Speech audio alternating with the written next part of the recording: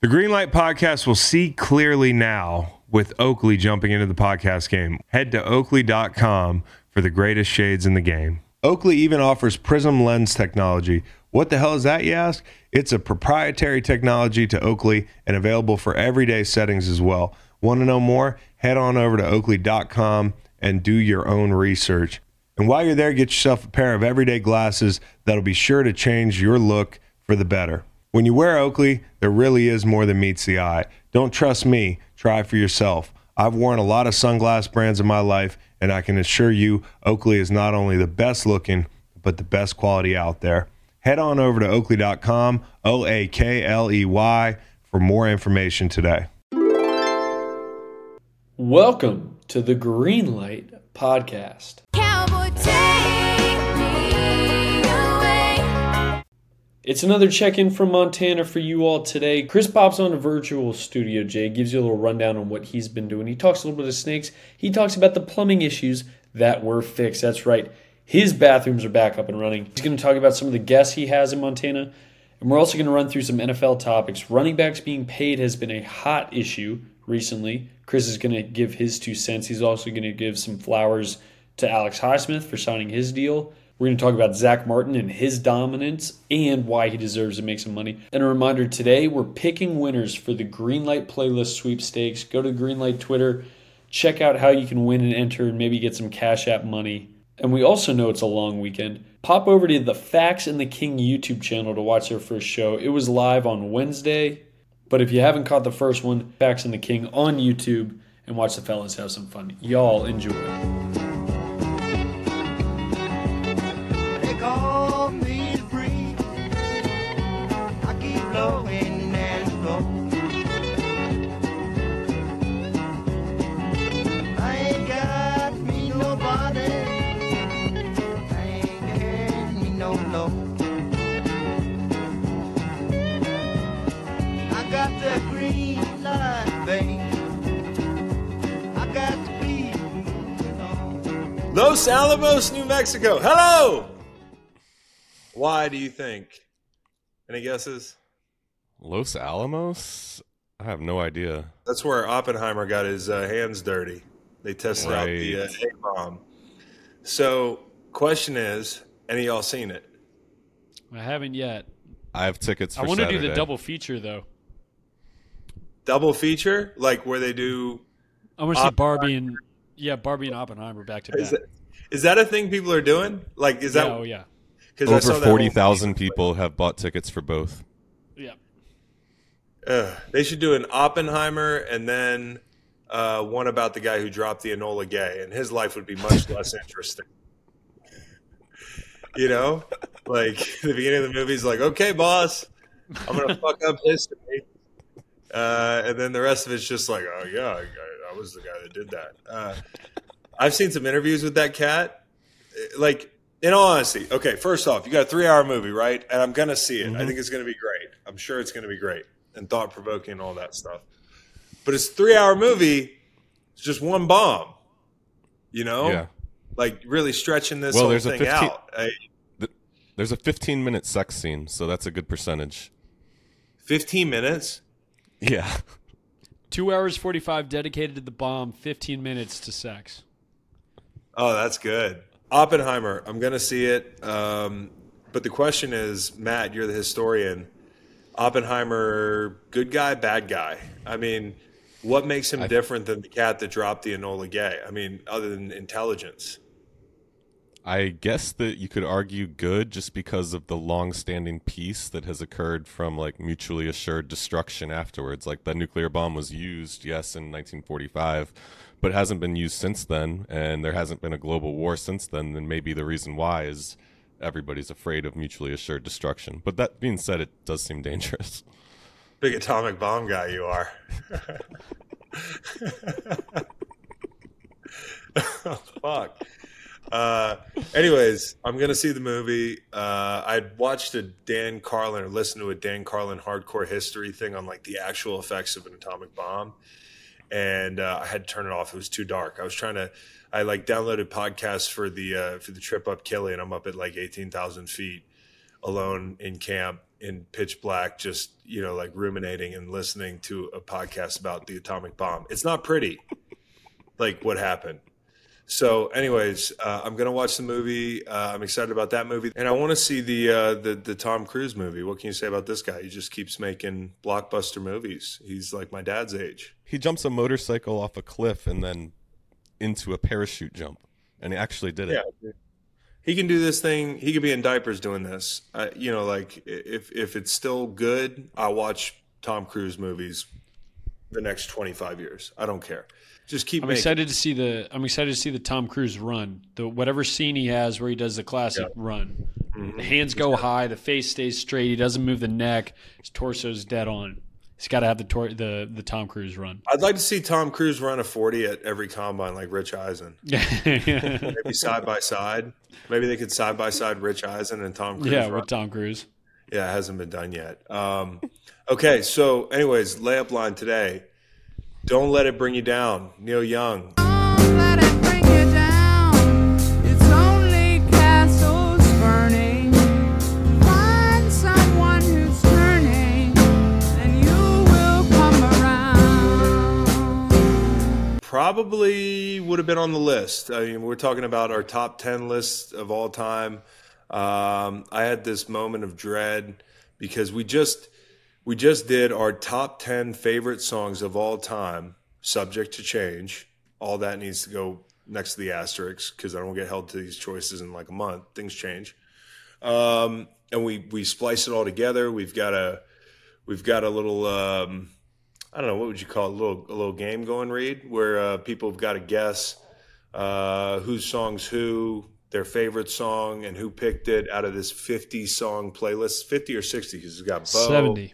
70. It's got Bo Allen, Dr. Fax, myself, Kyle, Reed, Matt, and Macon, all submitting 10 songs to this Greenlight playlist. You can find it on the Greenlight Twitter handle. And if you go there, just comment under our post about it, and you can say your favorite song from the playlist and which Greenlight personality submitted that song to the playlist. You can guess as many times. If you get it right, we might select you for some Cash App money.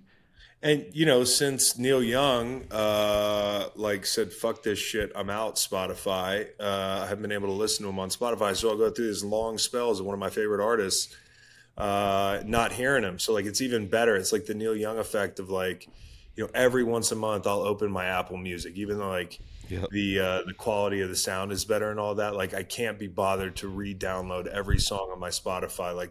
That's for retirement. That's for when my kids are out of that fucking house. But I'll get to listen to Neil Young.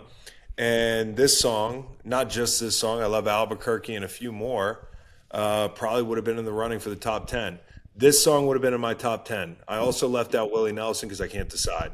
It's a tough exercise, man, picking your 10 favorite songs. Ridiculously hard. Matt and I were saying we had a list of 50 to 100 on the first draft, and we had to pare that down.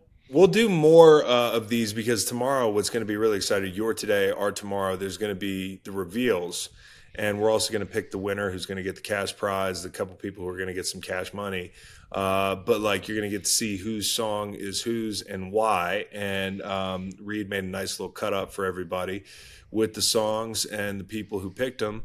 Reed and Ralph. Yeah, and Reed and Ralph. Shout out to Ralph as well. I mean, we can do this more often, I think. I think we should do another song ranking thing next week. You guys tell me whether it's movie rankings. Yeah, but I really like the music because then people get to hear the music during the reveal, and they get to be introduced to songs and that sort of thing. So and it's a lot easier. Movie rankings are fucking hard. You got to go back and watch them. My opinions change on movies 5 years. That's a good point. To 5 years. I've probably done a 180. There was a time where I thought 300 was a film. Like every other dude that grew up around the time I grew up. But now you show me 300, I'm like, this is some bullshit. I know somebody's going to get mad, but maybe you haven't watched the movie in a while. There's been a number of movies I've gone back and watched and been like, that does not hold up. Songs, it takes 3 minutes. I don't know, maybe you guys pick a rock and roll band or a genre or a situational kind of playlist that we can mock up next week. Maybe the people at home can tweet at us and make some suggestions, but we can turn one around relatively quickly. So Maybe an era too. We can do 80s songs, 70s, Perfect. 90s, all that stuff. Perfect. So And here's if you want some Neil Young music, check out Nugsnet. You can download the app Nugsnet, and it's got all live. It's like a live music upload app, basically. And so it's Neil Young. You can see Neil Young live shows from the 70s. There's a 69, it's a show from 69 in there. Neil Young, 72, Massey Hall is his best show, probably. And I also would have had Neil Young in my top 10. I would have put Helpless, but alas. Helpless is a great song. Helpless is a great fucking song. Holy shit. So yeah, we love Neil Young. He would have been on the list, but you know, him and Joe Rogan. So anyways, here's some songs that I have guesses on. And you guys, because the pod's going to beat the conclusion of this contest out, you guys can just make a face or say, hey, that's a good guess. But I Gotcha. Reed, I'm looking at For What It's Worth, Buffalo Springfield. I would say that's got Matt written all over it or Reed written all over it, but that's a very Kyle song, isn't it? It's a very Kyle song. So, okay, or maybe Macon. I don't know. Peace in the Valley, Dawes. That only Reed. Only Reed. Like, you got a song by Dawes in your top 10. That's Reed. Stapleton's all Kyle, you know. He decided to appear like he's got like a really good taste in country music. In this top 10, he left the Jason Aldean off. We can't talk about Jason Aldean right now. Yeah, try that shit on my playlist. Nothing but good music here. Fucking Morgan Wallen's left off the list. So I figured Kyle probably went with something that would garner him a little bit more respect. I think Chris Stapleton, he just littered it with Chris Stapleton. Bear Down, Chicago Bears. A few people picked Chris Stapleton, so no Well, spoilers. he's a great but artist. More than one. Okay, so Bear Down, Chicago Bears is obviously a big question because it could be Kyle, but it could also be Macon posing as Kyle. There was a time when Macon used to make me ride in his car and listen to like fight music.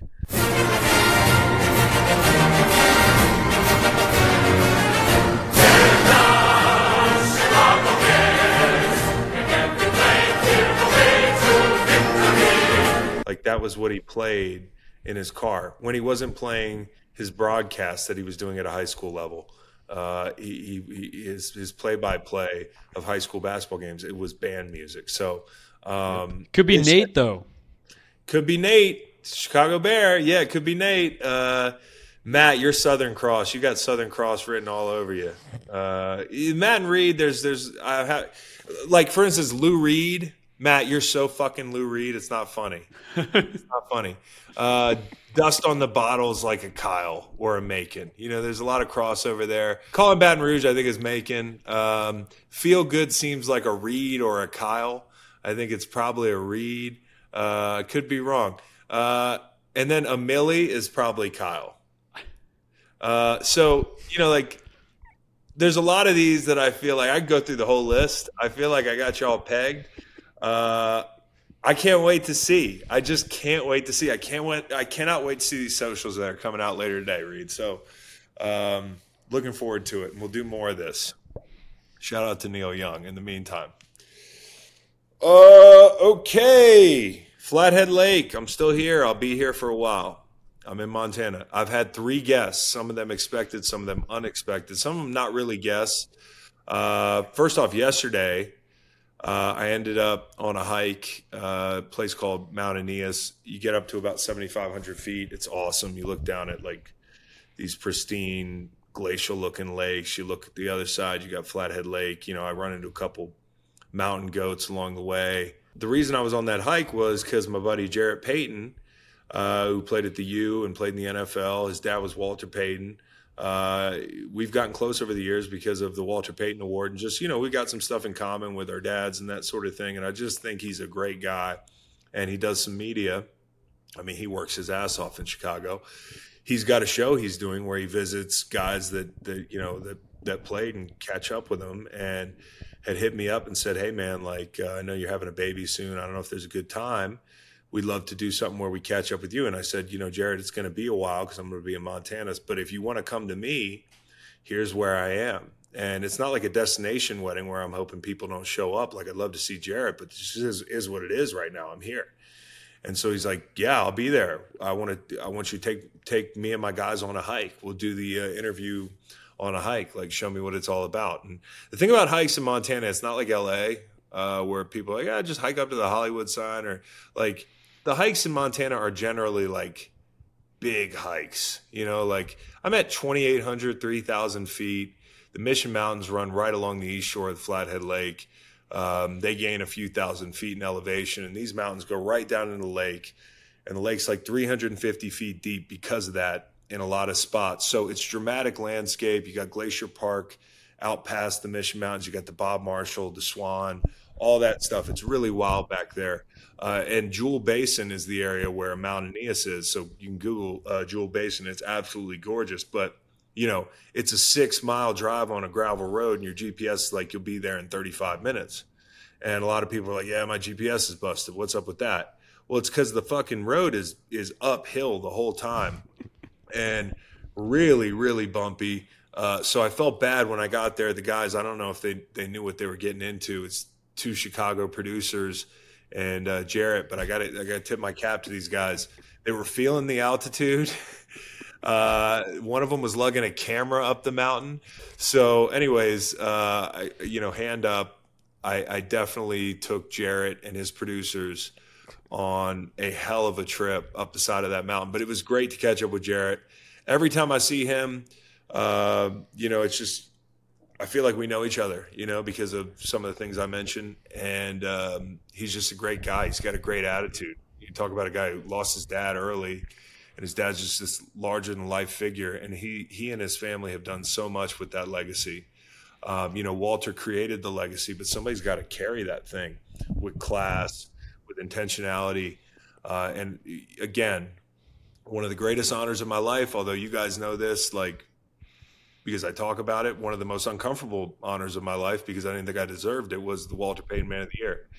And, to be standing on the stage with guys like Kevin Mawai and, like Franco Harris, got to meet him before he passed away, a ton of great representatives in our game. And to be standing up there being me, I kind of felt unworthy. But Jarrett and his family have been awesome, and I want to keep doing stuff with them because they're always up to something good. And Jarrett's a great personality in the media. Check out that interview whenever it drops. I'll get you more information. But I lugged Jarrett up a 7,500-foot mountain, and he was definitely feeling it. I will say you probably gave him some false confidence by wearing jeans to a hike. Well, that's the thing about the jeans thing. Somebody called me out on the jeans thing. Here's the thing about like jeans on a hike. Not that cool, right? But it's more of a like, I do this, like I'm just walking around. I got my dad's boots on, which, like I told Jarrett yesterday, like a lot of people's parents give them stuff, hand-me-downs and that sort of thing. A lot of people might ask me, hey, did your dad give you like a jersey, or is there some Super Bowl thing? They're like, no, he's giving me some of that shit. But the thing that I covet the most that he gave me was his pair of boots that he crossed the Continental Divide in the 80s. Like, he's a city boy. I always wanted to do something outside. He got these boots whenever the Continental Divide on horseback with a couple guys, and it was a couple-day trip, and that was out of this world for him. But needless to say, he's not a guy who's in hiking boots a lot. And he passed them down to me a couple years ago. They got some miles on them, but they're still great boots. The jeans thing, Reed, people said you'd never walk in Howie's shoes, and there you go. I'm walking in his shoes right now. Well, actually, yesterday. Today, though, it's Hoka's. So, anyways, I the jeans, Reed, it's a little bit embarrassing, but I had to have a belt. When I came down from the mountain yesterday, I passed a gal, and we just were talking about the hike. And she was like, yeah, I was just at the lake over, which is a trail over, and there was a grizz up there, like a good-sized grizz. So, there's a reason I wear jeans is so that I can have a belt, if you know what I mean, because that 44 is right on the hip. And also, like, when 2 guys from Chicago show up, 3 guys from Chicago show up, and they're like, okay, guys, in a holster, he's got a holster, He's wearing jeans. Like, I can't tell, like, what I'm getting myself into. The jeans looked great, and I was just surprised that, when Jared probably rolled up, he's like, "Oh, we're just going for a stroll because he's got jeans on, no problem." Stroll, but guy's got a big gun on his hip. Like, I'm looking up at the mountain. Like, it was 6 miles up this hill. Anyways, it was great to see Jarrett Payton. He wants to come back. I also have a big visitor this weekend. Drum roll. Unless the missed call I have is a flake job, but like Ryan Russillo is coming in this weekend for his Ryan Russillo Montana Invitational. Did you turn up the Montana heat for him? Did you turn up the? No, but I did put like a name tag on his door. So the thing about my house is there's not a bunch of identical looking doorways into where you stay at night. So he should be okay. We can joke about it because this is the podcast where we gave you the skinny on what really happened. Again, I want to remind people, a lot of people got on Ryan Russillo. You guys are fucking idiots. You would have done the same thing if you were shit-faced. I mean, it's not a crime to be shit-faced. The party that should be facing criminal charges is whatever Airbnb he booked, because the key worked in the next door Airbnb. It's a bunch of identical looking ski lodges and he goes to put his key in the neighbor's door and it works. It's 3 a.m. You know how many times I've knocked on the wrong hotel door? If my key worked at the wrong door at the Marriott, I could be Ryan Russillo. So anyways, Russillo is going to head out west again. Last time he was here, I really dropped the ball on this whole thing. He was staying in a little camper. We couldn't get the power hooked up. We didn't really have AC for him. He slept in the kids' room for a little bit. Anyways, this was the trip that a big fire started on the lake, and we were down at this bar I like called the Garden Bar at like 1 a.m. We were tying one on. Actually, I've never been as drunk in Montana as I got with Bo Allen, but suffice to say he was drunker than me last year. But Ryan and myself going to the Garden Bar a couple years ago was like a top 5 Montana drunk night for me. And it just so happened that the fire was blazing miles away. But up here, you're kind of casual about it because it's happening now every year, right? Like, it's just the reality of living in 2023 with the way the climate is and that sort of thing. And some of you are rolling your eyes at me. Try spending a summer up here the last 20 years and seeing the way it's changed. Did you catch the smoke in Virginia a month ago, in Chicago, in New York? That's neither here nor there. Me and Rye are at the bar, and my wife calls, and she says that the point is being evacuated because the fire has jumped the highway, and I need to come home. The power is out, the whole thing. I got 2 kids at home with Meg, so we leave the bar. We got a driver that night because you can't get a cab. Like, the only other times that, like, whenever I get stranded in Montana, I stay for one too many, and then you go outside and there's nobody there. Like, you're fucked. Like, I'm 35 miles from my house. Me and my buddy Martin had to walk on the highway at 2 a.m. one night for like an hour and a half. There's nothing worse than being drunk, losing your buzz, having nowhere to go, being far away from your bed. We hitchhiked, for God's sake. So you got to have a Vietnam vet actually picked us up. It was pretty badass. He was like out of a movie. But we had a driver that night. So we ended up getting in the car with the driver, and we got to drive up the East Shore Highway, and it's going to be like an hour. We get 45 minutes in, and there's no roads except for the one, and they blocked it off because the fire has jumped the interstate, or whatever you want to call it. And when I tell you I'm looking at like one of these fire movies, like, that's what it looks like. It's fucking insane. There were 15 houses that went up and got lost that summer. We had to turn around and drive around the entire 26-mile lake. We didn't get home till 4 a.m. I woke up in the morning with the worst hangover I've ever had, sweating my ass off because the power was out. It was 100 degrees at night that weekend.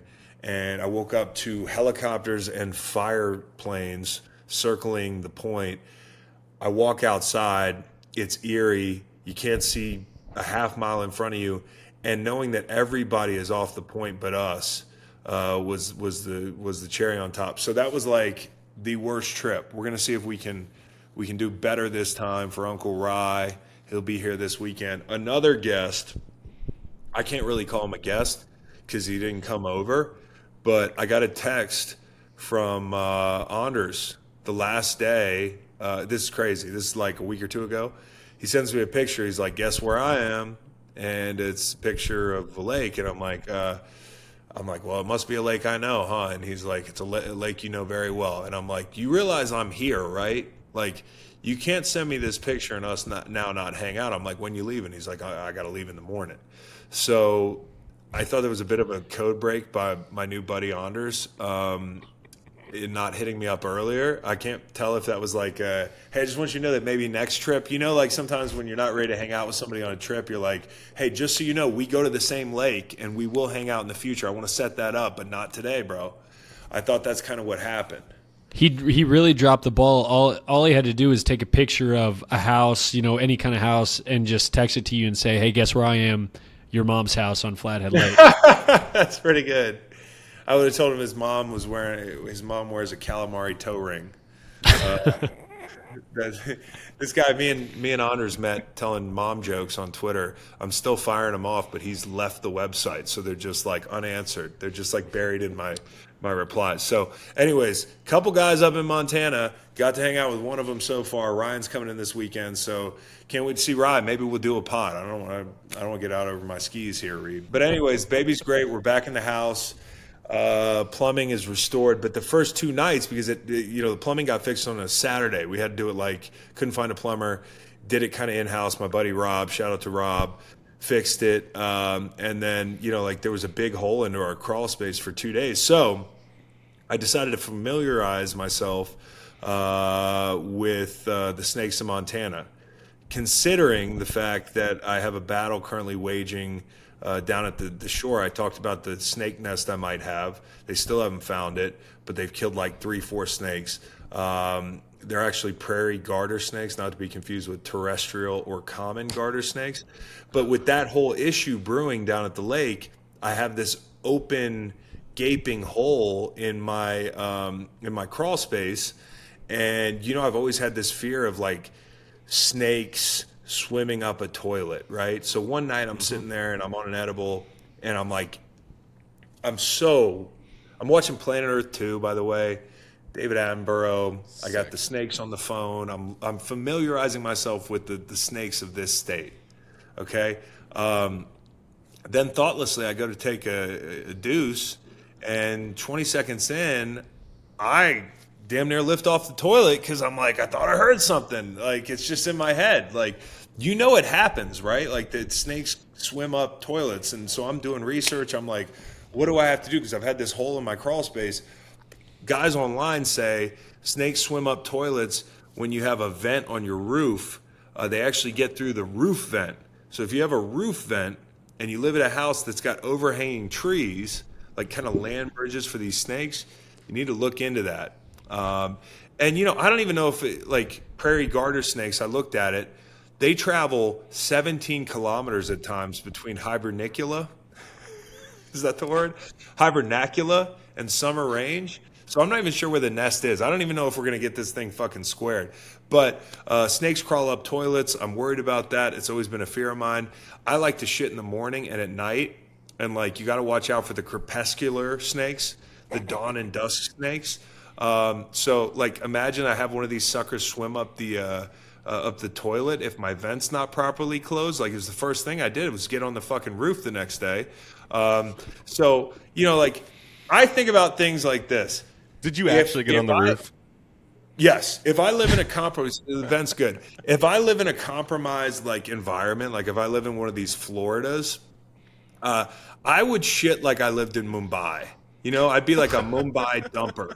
Because if you look up where people take the most out in the open dumps, is actually there's actually a term for it. I want to find it real quick. Open defecation. They lead the league. Indonesia's up there. But if I lived in Florida or one of these places, I would shit outside. I'm not taking a chance. The fear's gripping me, and we're talking about a 32-inch prairie garter snake. And I don't even have a vent. It's just in my head. When I go to Florida, no bullshit, I ask for the penthouse. And that has nothing to do with the amenities, has everything to do with gravity. Because, I've never seen one of those fuckers swim up to the penthouse.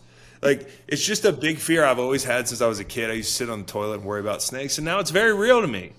So I'd be up there like, like if I lived in Florida and I wasn't in a penthouse, I'd be like a hovercraft, like, just hovering above the toilet, ready to get off. So I mean, that's what I've been dealing with.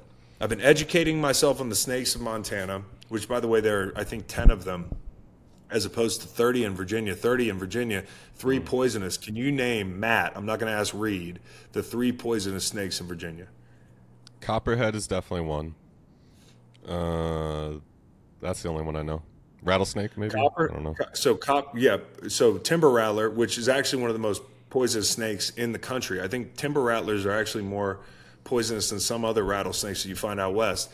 Copperheads, you got to watch out for the babies, and they're the ultimate don't give a fuck snakes because they just lay in the driveway. Most snakes get out of the way when you make noise, not copperheads.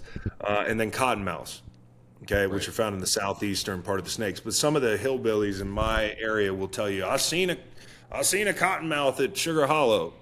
I don't believe you. But anyways, the snakes in Montana are pretty chill. I found out you've got the hognose snake, you've got the gopher snake, you've got the prairie rattler, which is actually the bad one, but they don't have them on my side of the lake. Racer snakes, garter snakes, common, prairie, terrestrial, green snakes, and then rubber boas. I'm going to get to them in a second. Okay, so most of the snakes I found out in Montana are actually huge pussies. Most of them are just trying to act like rattlesnakes. Like the gopher snake tries to act like a rattlesnake. It usually strikes with a closed mouth. It's a total pushover. And actually, what's interesting about this snake, Reed, is it tries to rattle to sound like a rattlesnake to fend off. And they actually found out that gopher snakes in areas that don't have a lot of rattlesnakes don't do it. So it is mimicry. Same thing with the hognose, softy. Hognose snake looks terrifying. Kind of looks like a rattlesnake. You wouldn't know the difference maybe. But they play dead with their tongue out, like they're total pushovers. Racer snakes are actually kind of frisky. They'll writhe, they'll defecate, they'll secrete a foul-smelling musk from their cloaci. So, I've learned a lot about snakes. I'm not real afraid of the snakes here anymore. It's been a good process for me. But the rubber boa is the one that I want to find. You guys need to Google a rubber boa. This snake is one of the most interesting snakes I've ever seen. It's secretive, it's slow-moving, and it's totally docile. Evidently, they've never bit a human being in the history of rubber boas. So they're 2 feet long. You can find them in the forest under overturned rocks. So their best defense is actually just their secretive nature. When Dr. Fax gets out here, maybe we can get him in the woods to look for some of these bad boys, But bottom line is, no snakes in the toilet. Plumbing's done. The fear persists, and now I'm like a herpetologist because I was reading about snakes for 4 hours the other night. All this shit I could be doing with my life when I finally get the kids down at 9:30, 10 at night, and the wife goes to bed. I'm not doing anything worthwhile. I'm just Googling snakes. I'm so excited to announce our new sponsor, Oakley. Express your style and build a look that's made for you. You all know I spend a good bit of time on the river and in the woods, and I need something that protects the eyeballs but gives me a clean, fresh look. Oakleys are changing the game, and it's time to discover a whole new world of possibilities. Do you run, golf, train? Just want to look like your favorite athlete, Lamar Jackson, Deebo Samuel, Justin Jefferson? Then you need to get yourself a pair of Oakleys today. Suited for everyday eyewear with frames and lenses allowing for an extension of self, there's more than meets the eye. Here on the show, we're all about looking good and playing good, and that's why Oakley is the perfect partner for us. We don't leave our house in the morning without our Oakleys. And since it's officially almost summer, you need to upgrade your sunglasses game now. Check out Oakley.com to get yourself a pair today. I rock the Sutro TIs because they have a solid style that fits my work, play, way of life. They look great when I'm in the field at softball and I'm on the river enjoying a float, but they also come in clutch whenever I need to look professional. Oakley even offers prism lens technology. What the hell is that, you ask? It's a proprietary technology to Oakley and available for everyday settings as well. Want to know more? Head on over to Oakley.com and do your own research. And while you're there, get yourself a pair of everyday glasses that'll be sure to change your look for the better. When you wear Oakley, there really is more than meets the eye. Don't trust me, try for yourself. I've worn a lot of sunglass brands in my life, and I can assure you Oakley is not only the best looking, but the best quality out there. Head on over to oakley.com, Oakley, for more information today. So 2 things. First off, I heard Bad Back Backy joined us the other day on the pod. was a lot of I fun. haven't listened, but I bet it was fun. He's great. We should have him on more, honestly. And then we've got a brand new show. I mean, you guys heard the first swing at it, Fax and the King, with Dr. Fax and Bo Allen. The other week, they were greenlighters one Tuesday, and now they're going to have their very own show, and it's out every Wednesday. Reed? Every Wednesday on YouTube. Check it out. Fax and the King. You can also listen on Spotify, Apple Podcasts, everywhere. But check out the video because they get pretty animated.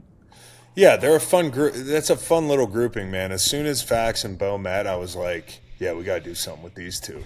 Like, it's just the synergy is great. So check that out. Give them a chance. We've got more shows coming up. Coming down the pipe soon. I don't want to say the pipe because it makes me think about snakes. But we've got some more shows coming soon, and we're pretty excited about them. So check that out, and let's talk football. I mean, the running back thing has kind of dominated the news cycle this week. This podcast is brought to you by Cash App, the ideal app for spending, sending, and setting easy-to-track savings goals. Personally, I love using Cash App savings tools whenever I'm planning a family vacation. I just took my first family vacation as a father. We went to Italy, Kate, myself, and the baby. But keeping track of all our expenses can be tricky. And it was. But it wasn't as tricky with Cash App because when all the prices are in euros, nobody knows what the hell's going on. So when we're renting a scooter, getting an espresso, or sitting down to a course of the Tagliatelle, Cash App had us covered with a separate account that let me track spending and set goals. So whether you're saving up for a trip, a rainy day, or a sunny life, Cash App has the easy tools to help you take control of your money and financial life. Download it for free in the App Store and Google Play and see why it's the #1 finance app in the U.S. App Store. Good news. The Thursday show we do with AMP will continue. 4:30 every Thursday. The Green Light team, Cowboy Reed, Fax, Kingston. I'll pop through there sometimes. On AMP, you can interact with us really easily. There's a call-in button. We invite call-ins all the time. You can talk directly to us, ask us questions, ask us our favorite music. We might even play some. There's also a live chat during the show. If you have a question about a topic we're talking about, fire it off in the chat. We'll answer. We're gonna be doing what we've been doing all fall. Every Thursday at 4:30 on AMP. Check us out. So let's talk about the running back thing because that's been the entire news cycle this week with the NFL. What I think is that this is one of those situations where I read all the tweets, I see what's happening to the running back position. We've talked about it before. It's nothing new, but I feel bad for them. Like, these guys take a beating. Some of them are great players, and it feels like to them that they're not getting compensated for the work that they do, or at least committed to. Because I think maybe what we're conflating here a little bit is, our team's willing to pay running backs. Yeah, they are, but on their terms. They don't want to commit to running backs. And I think that's the toughest part is, a lot of the counter arguments to these guys make a lot of sense. As I sat down and was like, where do I really stand on this? When Austin Eckler comes on the show and he's complaining about his situation, I'm sympathetic. I'm like, Austin Eckler's a great player. He caught 100 balls last year. He run the ball to the backfield. He's more than just a running back. When somebody like Saquon Barkley gets tagged, when Josh Jacobs, who's gone for 1,400 and 10 touchdowns the last 4 years, doesn't get a new deal, you feel bad. But when you sit down and look at it, objectively, and I take my heart out of it, it's hard to make an argument for why under the current setup, people would be doling out more guaranteed money, bigger deals, longer deals to running backs. It's funny. I remember a time online where it was totally uncool to pull for running backs to get paid. If you said, hey, this running back should get paid, you'd get shouted off stage. You'd get shouted off the timeline. I mean, Matt Miller yesterday was like, they burned him at the stake. He was like a witch, and people were just standing by and watching. And I was like, poor Matt, because this is not, a thought that only a few have. I can remember in 2019 when Zeke got paid for like 2 years, it was like a meme. His contract was constantly talked about as this eyesore that was holding the Dallas Cowboys down. And it was a roadmap of what not to do for teams in the future. And, like that lasted a couple of years. You had 2020 where Kamara got paid. And, I love Alvin. I think he's a great player, but it's not like the Saints have been very, very successful. I'm not blaming that on him. That adds ammunition to these people that say don't pay running backs. If you look at Christian McCaffrey, a team was willing to part ways with a lot of assets to go and get him. But the 2020 contract was looked at as a joke, right? Like the team wasn't there yet. This wasn't going to make them better. It wasn't going to put them over the edge. So like all we've had, whether it's Todd Gurley, who's my guy, and I think he was extremely special, but the injury slowed it down for him, or Le'Veon, or like any of these situations since 2019, if you really look at them, nothing's changed. But the temperature in the room yesterday changed completely when all the running backs went from their group text to like entering the room, and then people got real quiet. Matt Miller decided to say what everybody had been saying, with no repercussions for years, and he got burned at the stake. So I feel for Matt Miller, but I ask, what has changed since 2019 for the people that are standing on the table? Because obviously, I feel bad. I've made that clear. I think running backs are valuable in the right situation on the right team. But I can't blame owners and coaches and GMs under the current setup for not committing 5 years to a player in his prime at like 24, who probably is going to fall off a cliff. Like most of the good ones, Derrick Henry's an exception. Frank Gore's an exception. Not everybody lasts as long as these guys have or did. So like Gore, Henry, they don't negate this fact. You can't slip me one or two anecdotes and win the argument. Add to the fact that the game is increasingly more of a passing game, and the fact that, as I mentioned earlier, running backs, the better you are, the more you're going to get used up. Like the guys who should get paid are not going to be that good for that long. And the fact that like if you go down a roster offensively, really all over the field, and you were trying to pinpoint which player is probably the most dependent upon the functionality of the offense for their success, and can be the biggest benefactor of the success of an offense, is probably running back. I mean, quarterback is the straw that stirs the drink, but when it comes to these other positions that are like luxury, I don't know if running back's the position that can overcome dysfunctionality in an offense. So a bad team with a bad offensive line that's got a fucked up run game and no passing game, like why would you pay a running back? I think that's why you see some of these teams that are a player away, like a San Francisco 49er team, making a big push for a guy like Christian McCaffrey. And listen, like Odell Beckham's supposed to make $18 million this year. Okay, he could make $18 million this year. The guy's barely played. I know it seems unfair, but nobody's running around the last couple of years saying Lamar needs a running back. Right. Like, right?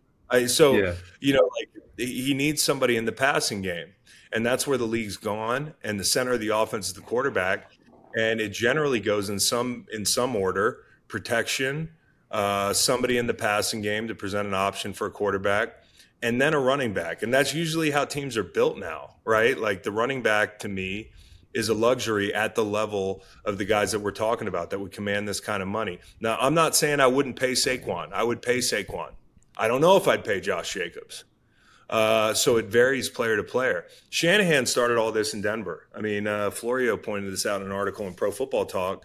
Reed, your Broncos were kind of the at the forefront with this thing where, post Terrell Davis, they plugged in whoever they had to plug in, and it worked because they had that zone scheme and everybody was on a string and it worked in unison, and you get a good one-cut runner that's solid.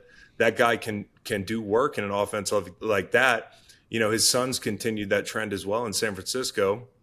I mean, look at some of the guys that have popped for him that you've never heard of. So with the running backs, I think that the part of the argument that that people are getting hung up on is like, the argument that running backs shouldn't get quote unquote paid conflates, and due to durability concerns, it conflates contract length with contract value. So, like all the data is there. Like these, running backs like linebackers, they can fall off a cliff any moment. Like you said, Henry, Gore, Adrian Peterson, they're anomalies. But and I think this is what these running backs who are kind of speaking out are getting at is, okay, even if that's true, we should still get paid for what we're worth in terms of the production, and for those top tier guys, the skill sets they bring to the table. Like you mentioned Eckler, what he can do in the passing game. McCaffrey's the same way. Barkley, all those guys. So I think that's kind of at the heart of the issue is the way the NFL system is set up is guys are paid based on where they stand within a positional market as opposed to what they're actually worth, as far as their production and their skill sets go. And that's the problem. I mean, like, we're going to talk in a minute about going more positionless because I think that's something you see in other sports. But like running backs, not the only position is getting dicked in this whole process. Like Nolan, you and I were talking about this earlier. Travis Kelce, tight end position, underpaid. They could make a great case for this. Tight end Kelce's probably in the running to be the greatest of all time. I mean, whether you think it's Anthony Gonzalez or Gronk or Kelsey, and he's been instrumental in them winning titles. He gave them the ability to totally scrap what they were doing offensively and morph into something completely different and then go win a title with some guys on the outside that found pieces. He's making 14.3 a year. Okay, he's averaging 30 less yards a season than Tyreek Hill, who used to play with him. Now, Hill has like 1,700 yards all-purpose all year. So, I don't know what Travis's all-purpose yardage is, but the guy is making $16 million less than Tyreek Hill. And they the production is very similar. And you can't say, well, it's a passing league because the tight end's a huge part of that. So it's not just tight ends. I mean, like Lane Johnson makes $5 million less than Laramie Tunsil.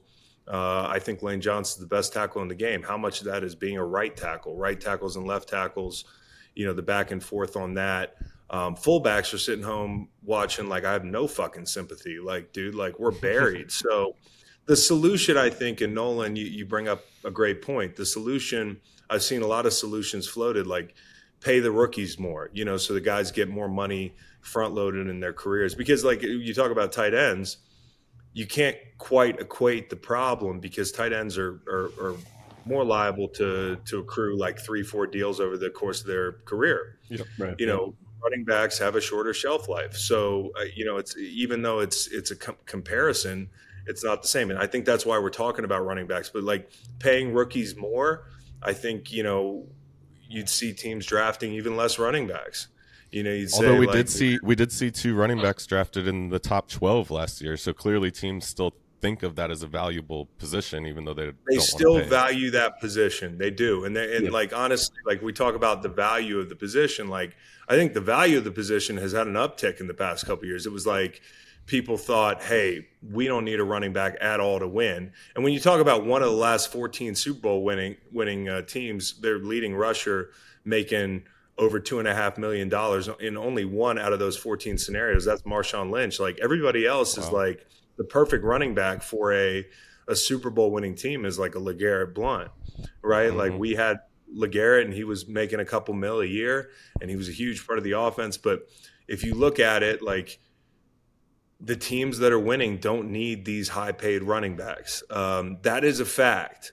So paying the rookies more, that could probably get a little messy, because, we took 2 running backs in the top 10 as a league this year, but maybe that changes if, you're trying to front load the dollars through the draft. Incentives, people have talked about incentives. Well, I think incentives are good. Last year, you look at the NFL, I think gave out $336 million in incentives, performance-based. Top 25 earners, no running backs. So like incentives could be better, Damn. but incentives alone are not going to solve this problem. They would balance the workload problem, though. Like, the one thing is when you have that good young player who's really good, you want to give him as many reps as possible right now under the current system. If there was more incentivization, it would also disincentivize teams to overuse a young player. Exactly. So it might balance the workload, but teams will artificially doctor, how much money you're able to earn. We go through this at every position, like playtime incentives, sacks, that sort of thing, and teams are pulling guys.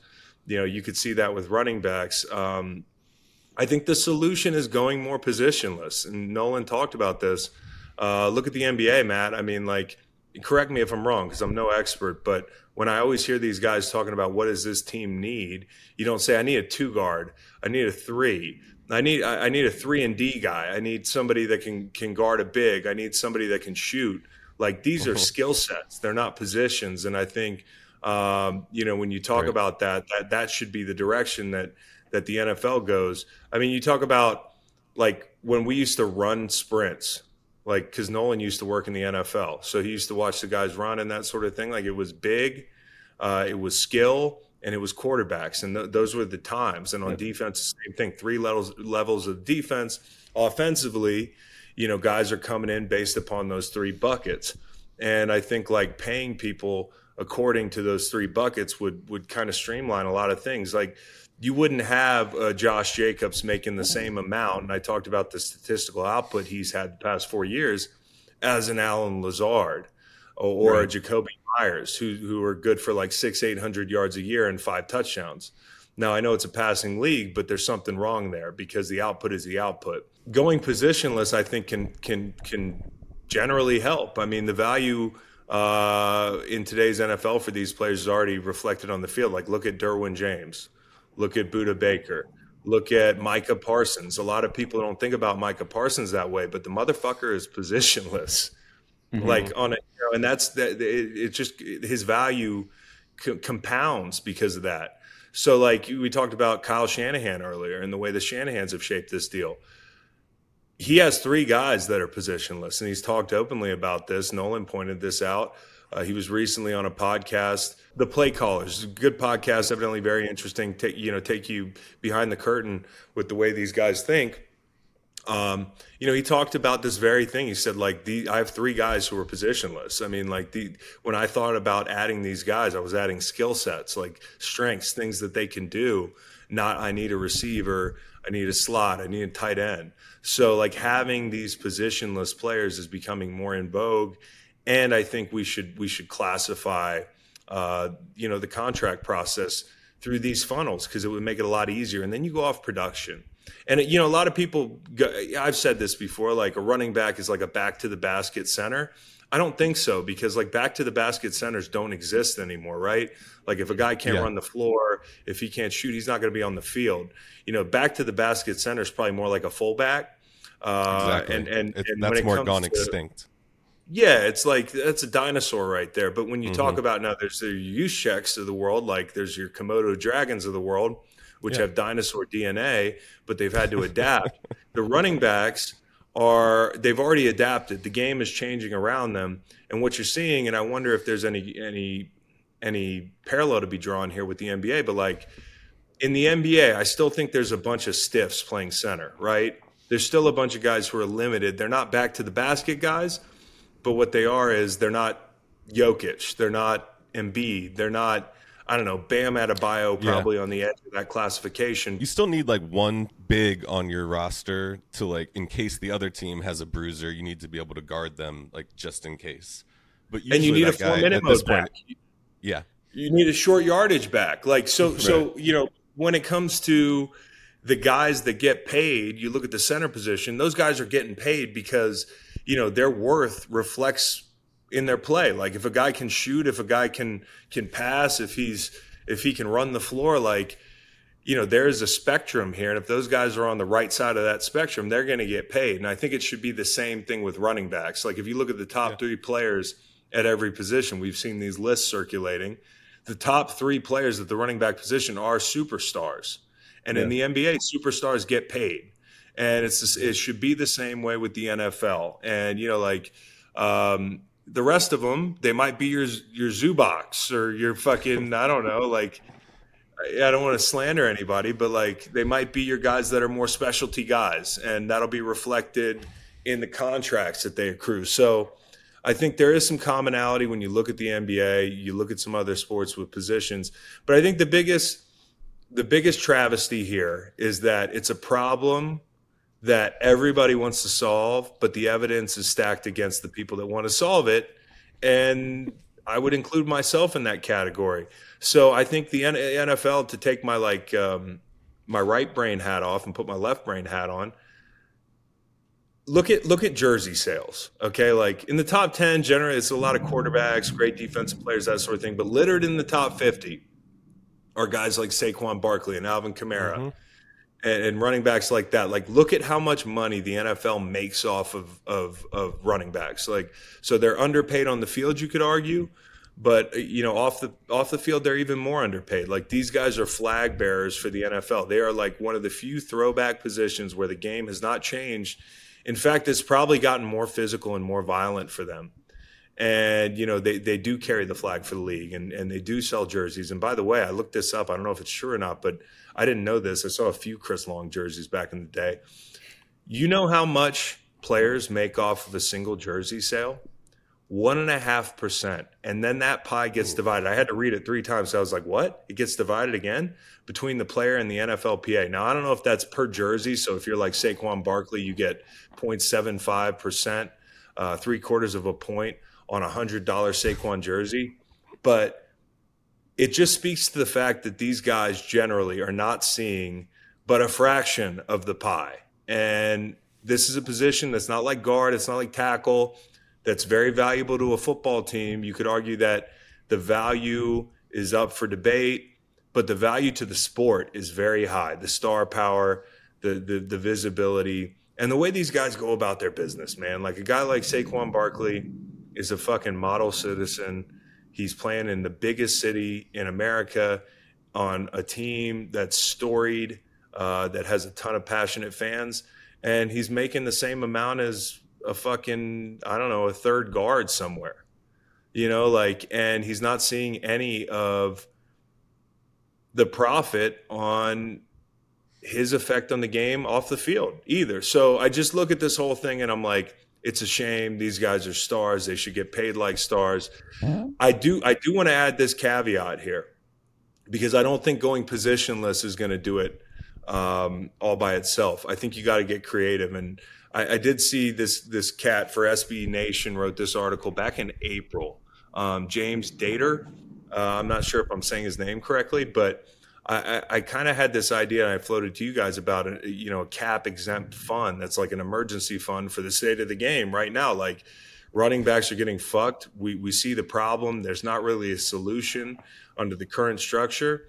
Maybe we should add in a wrinkle like a cap exempt fund that teams have an opportunity once in some period of time to dip into for running backs. And, I hadn't thought about it to this extent, but this guy, James, for SB Nation, had talked about the flexibility as the game changes. If tight ends become, extinct or they're a threatened species, then you dip into that fund for those guys. But right now, that fund needs to go designated to running backs. You have a fund that you dip into once every 3-4 years that you have the ability to activate that fund, and you go on your way and you make up the difference, because for most of these teams the issue is not cash.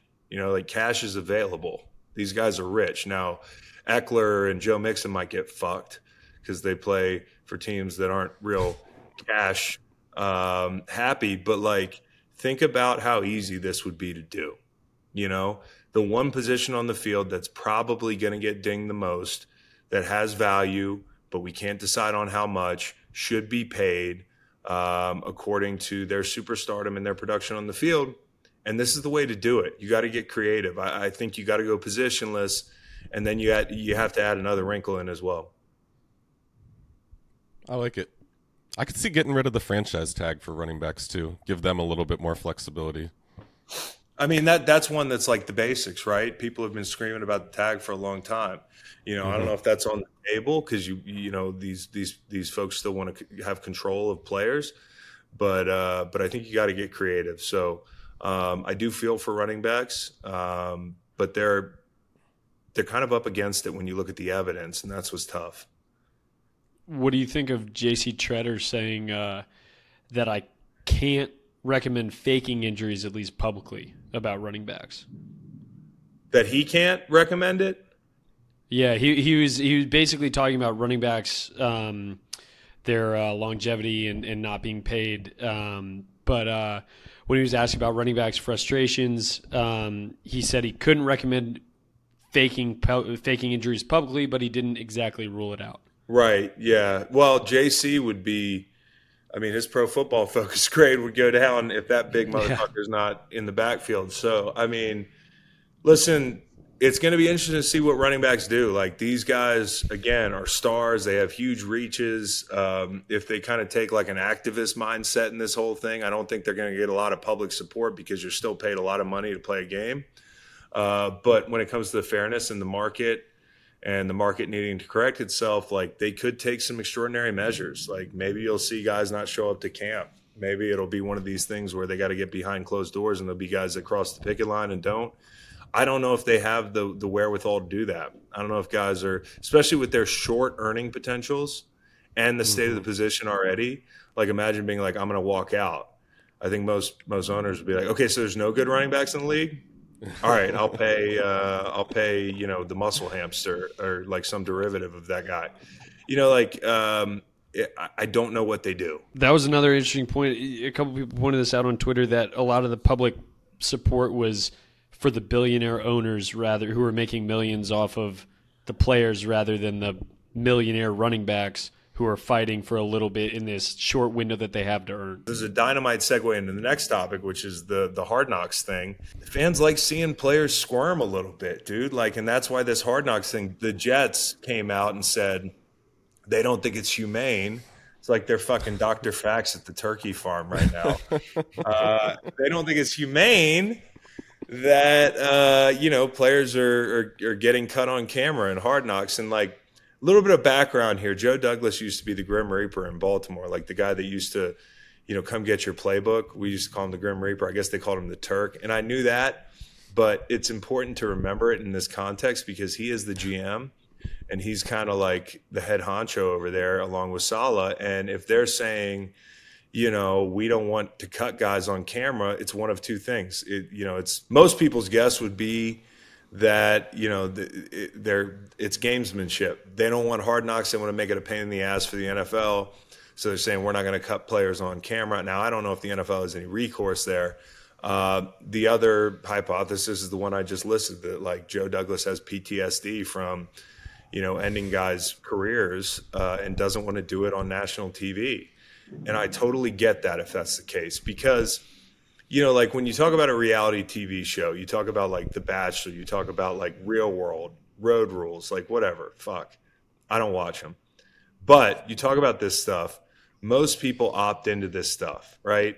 You're opting into something where the final product and your share of the profits hinge on your full participation, right? Like you are the show and this moment is the show. Like somebody having a meltdown, it is the show, right? We just talked about this with Hard Knocks, juxtaposed to the Netflix special on quarterbacks. Netflix special on quarterbacks, they kid glove that stuff. Like you have control over it if you agree to be on that. Hard Knocks largely, you don't have to get cut to get embarrassed on Hard Knocks. Okay, like you could get pancaked. You could break down. You could yell at a coach. You could get in a fight at practice. There's a whole host of things that could embarrass you and turn your life upside down. Because in today's day and age, like you catch a stiff arm from Derrick Henry, they're going to be memeing you for 10 years. You're going to be Josh Norman floating through a blank Adobe background. So, like, shit has changed. The stakes are already high. Why do we have to cut these guys on TV? This Hard Knocks them, they stand to gain nothing. It's not Road Rules. It's not The Bachelor. It's not like this is a sideshow. They don't make any money off it. So if I was a player, I have every right to say, I'm not getting cut on fucking TV. And I'm glad that Joe Douglas and the Jets, whether it was for reasons of gamesmanship or they actually have a heart, don't want to do that. And I think it's really fucking funny because I said good on the Jets yesterday on Twitter, and I immediately got the responses that I knew I would get, which was like, how dare you take this right away from us, the fans? What did they do to deserve to waive this right? Has America gone soft? All the predictable stuff. Like, the world is so soft now. And to that I say, I enjoy those tweets just as much as you enjoy watching players get cut. Like, this is my watching players get cut. Watching fans squirm that they don't get to see a player that they may or may not resent. We talked about that earlier. Like, you guys are overpaid babies playing a kid's game. This is the moment for them that they get to say, haha, motherfucker. I see you getting cut on national TV. You're just like me. You'll never understand what it's like to be them. And this is a moment that I think should be off limits, and I don't care how much you cry about it. And why don't we go down to wherever you work and put you on camera getting fired from insert your job? Well, what they'd say, Reed, is they'd say, well, I don't make millions. Right. And to that I'd say, well, these guys, again, are not making millions because of Hard Knocks. So they make millions because of the game. You already bought a ticket to the game. Okay, you have every right to complain about somebody giving effort or somebody's performance, but when it crosses over into this stuff, you don't have a leg to stand on. Yeah, and not for nothing. The guys who are getting cut, they're not making millions. Like, they're losing their jobs. Like, they're fired. And it's like the end of their career for some. Like, I mean, for some of those guys, it's like, hey, this is my one chance. I've never gotten paid, and now I'm finding out I never will go get paid, and I'm gonna have to do some normal guy job. It's like putting the worst moment of somebody's life on TV. And I get why, as a viewer, it's interesting, but I think that'll curry a lot of favor with the Jets players and probably set the standard going forward. Because once they do this year with the Jets, like, why would any other team go back the other way? It would look so unplayer friendly. Well, it's society now, and there's some good things about it, and there's some bad things about it. I think this is a good thing in this situation where somebody's like, hey, this is wrong. And then everybody's like, okay, I'm afraid to be wrong. And you set a precedent, and you're like, well, the Jets already set the market on morality here. So we'll see what happens. I know who's watching at home the most pissed off about this, the guy that brought a girl home to his dorm room and Fisher cut him a couple years ago. Like, guys like that are like, what the fuck? I'm already 3 years into being like all the people that were pointing at the screen. Like, I am that guy now. So it's pretty funny, the timing of it. Some guys are probably pissed, but I do think it's the right thing. Like, how does your life change if you don't see a player getting cut? I was entertained by it. Not gonna lie, I like chaos and the whole thing. So, like, if you put it on TV, I'm gonna watch it, but I'm not gonna complain if you take it away because I know what it's about. Okay, I got cut. Yeah, real quick, I got cut on the telephone. Jeff Fisher, who's my boy, he just called me on the phone, and we were off the phone in like 5 minutes. We were off the phone so quick. It was just like, it was 2 minutes on me and James Laurinaitis getting cut. They're going to lower both our little caskets into the ground today. Jared Cook too. So it was a 3-person funeral. And then it was like, so you getting outside lately, Chris? You got any big hikes planned? And I was like, well, Fish, it's been real. But I was lucky. I made a lot of money. I played a lot of great football in St. Louis. I was happy to move on. It was fine. But for a lot of these guys, it ain't like that, as you pointed out. So, couple tidbits from the NFL that I thought were interesting. Like, number one, Alex Highsmith up in Pittsburgh, who I've talked about really liking, just got paid. Love that. I think he's underrated. I haven't seen Alex Highsmith on any of these lists. You got your top 10 rushers, your honorable mentions, your people receiving votes. I don't know if he received a vote, but his production is what stands out. And they needed somebody to come step in for Bud Dupree, right? Like, Bud Dupree left a huge void. This guy's physical. He can do a couple different things, but he can really rush. So congrats to him. He played well while TJ Watt was out too. Like, he was like a number one rusher last year for most of the season. And I think, again, that goes back to, you talk about opportunities in the NFL, and some guys get more than others. I mean, I was a high drafted guy, got a lot of opportunities. Some guys, they get their little opportunity, and you got to make the most of it right away. And, he was already an established guy, but when a TJ Watt is out, everybody's looking at you. Like, were you the benefactor? Can you carry this defense without him? And obviously you'd like to have both of them, but I think he did a really nice job and probably has a lot to do with why he made this money. So Zach Martin might be a holdout. And it was really funny reading, I'm like fishing for replies. Like usually somebody holds out and everybody's like, it's the same thing we talked about with the Jets. It's like, eat your food and be happy, right? Like you're rich. But with Zach Martin, it was a lot of like, I don't love this when players do it, but, Right. and I don't need to say any more than that. I think it's brilliantly timed by his squad. Nolan pointed out he was just a 99 overall in Madden. He's joined the 99 club again. He's number one guard in all these lists. When you talk about a guy like Quentin Nelson, who I'm obsessed with, love the guy. He's dealt with injuries the past couple of years. Do you know how hard it is to maintain the level of play that this guy has for the amount of time that he had? This is what the Hall of Fame looks like. You 6 the All Hall of Pros. Famer.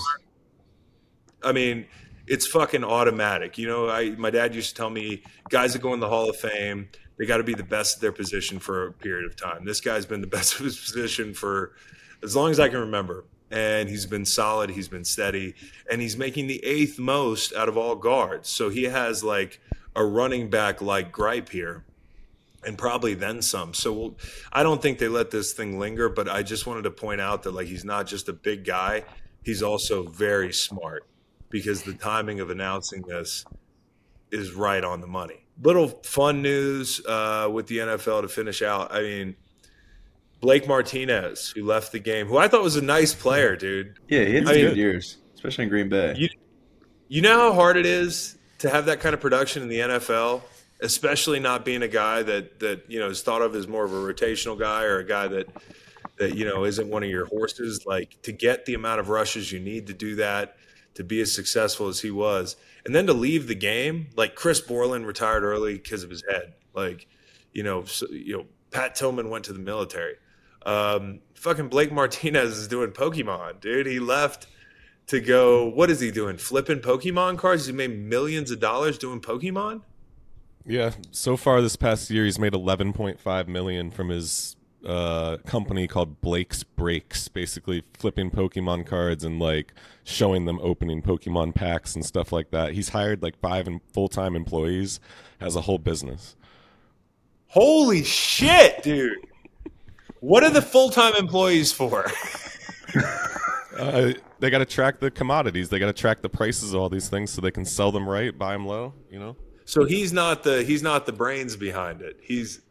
I think he's the brains. He's just like getting some competent people people by his side. Yeah. There's a lot of Good for him. Squirtles.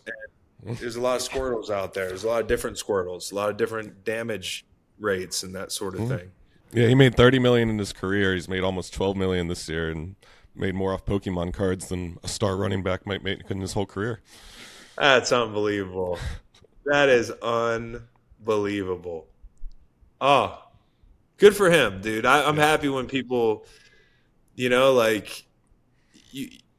the type of thing you tell your parents. Like, I'm not going to college. I'm gonna become a poet. I'm gonna sell my art by the pier in San Francisco. Like, I'm leaving the NFL, babe.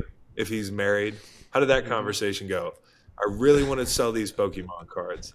I'm gonna make $10 million a year doing it. Good for Blake Martinez, man. We gotta get him on Fax and the King, by the way. Exactly. Yeah, Fax would be excited. Dr. Fax, he's gonna be obsessed with this guy. I think Fax has brought up Blake Martinez every single time Pokemon's been mentioned. That's He's how like, I know why can't about I do him. that? I want to do that. Well, that's the thing. Like, what is the secret sauce here?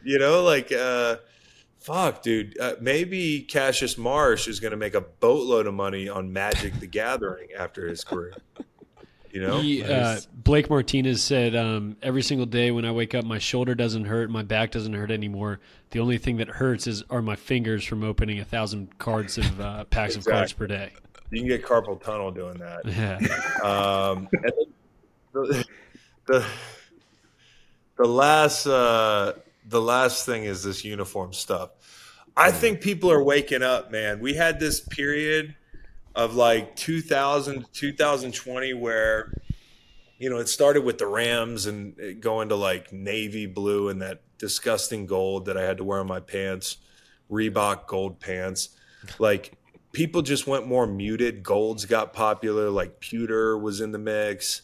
Everything was like dark navy. It was like you were marketing to 50-year-old guys that wanted to wear a hoodie and didn't want to wear it in creamsicle. They didn't want to wear it in, and I just think that whole era is ending, man. Like people are looking to go backwards. It's just you can't open the floodgates all at once. Like look at this Eagles situation. I can remember when the Rams had to wear like a white helmet on their throwback jerseys, like a Merlin Olsen on an Eric Dickerson setup. And you're like, this is stupid. The NFL has to figure this out. Like you got to be able to wave a wand and just open the floodgates.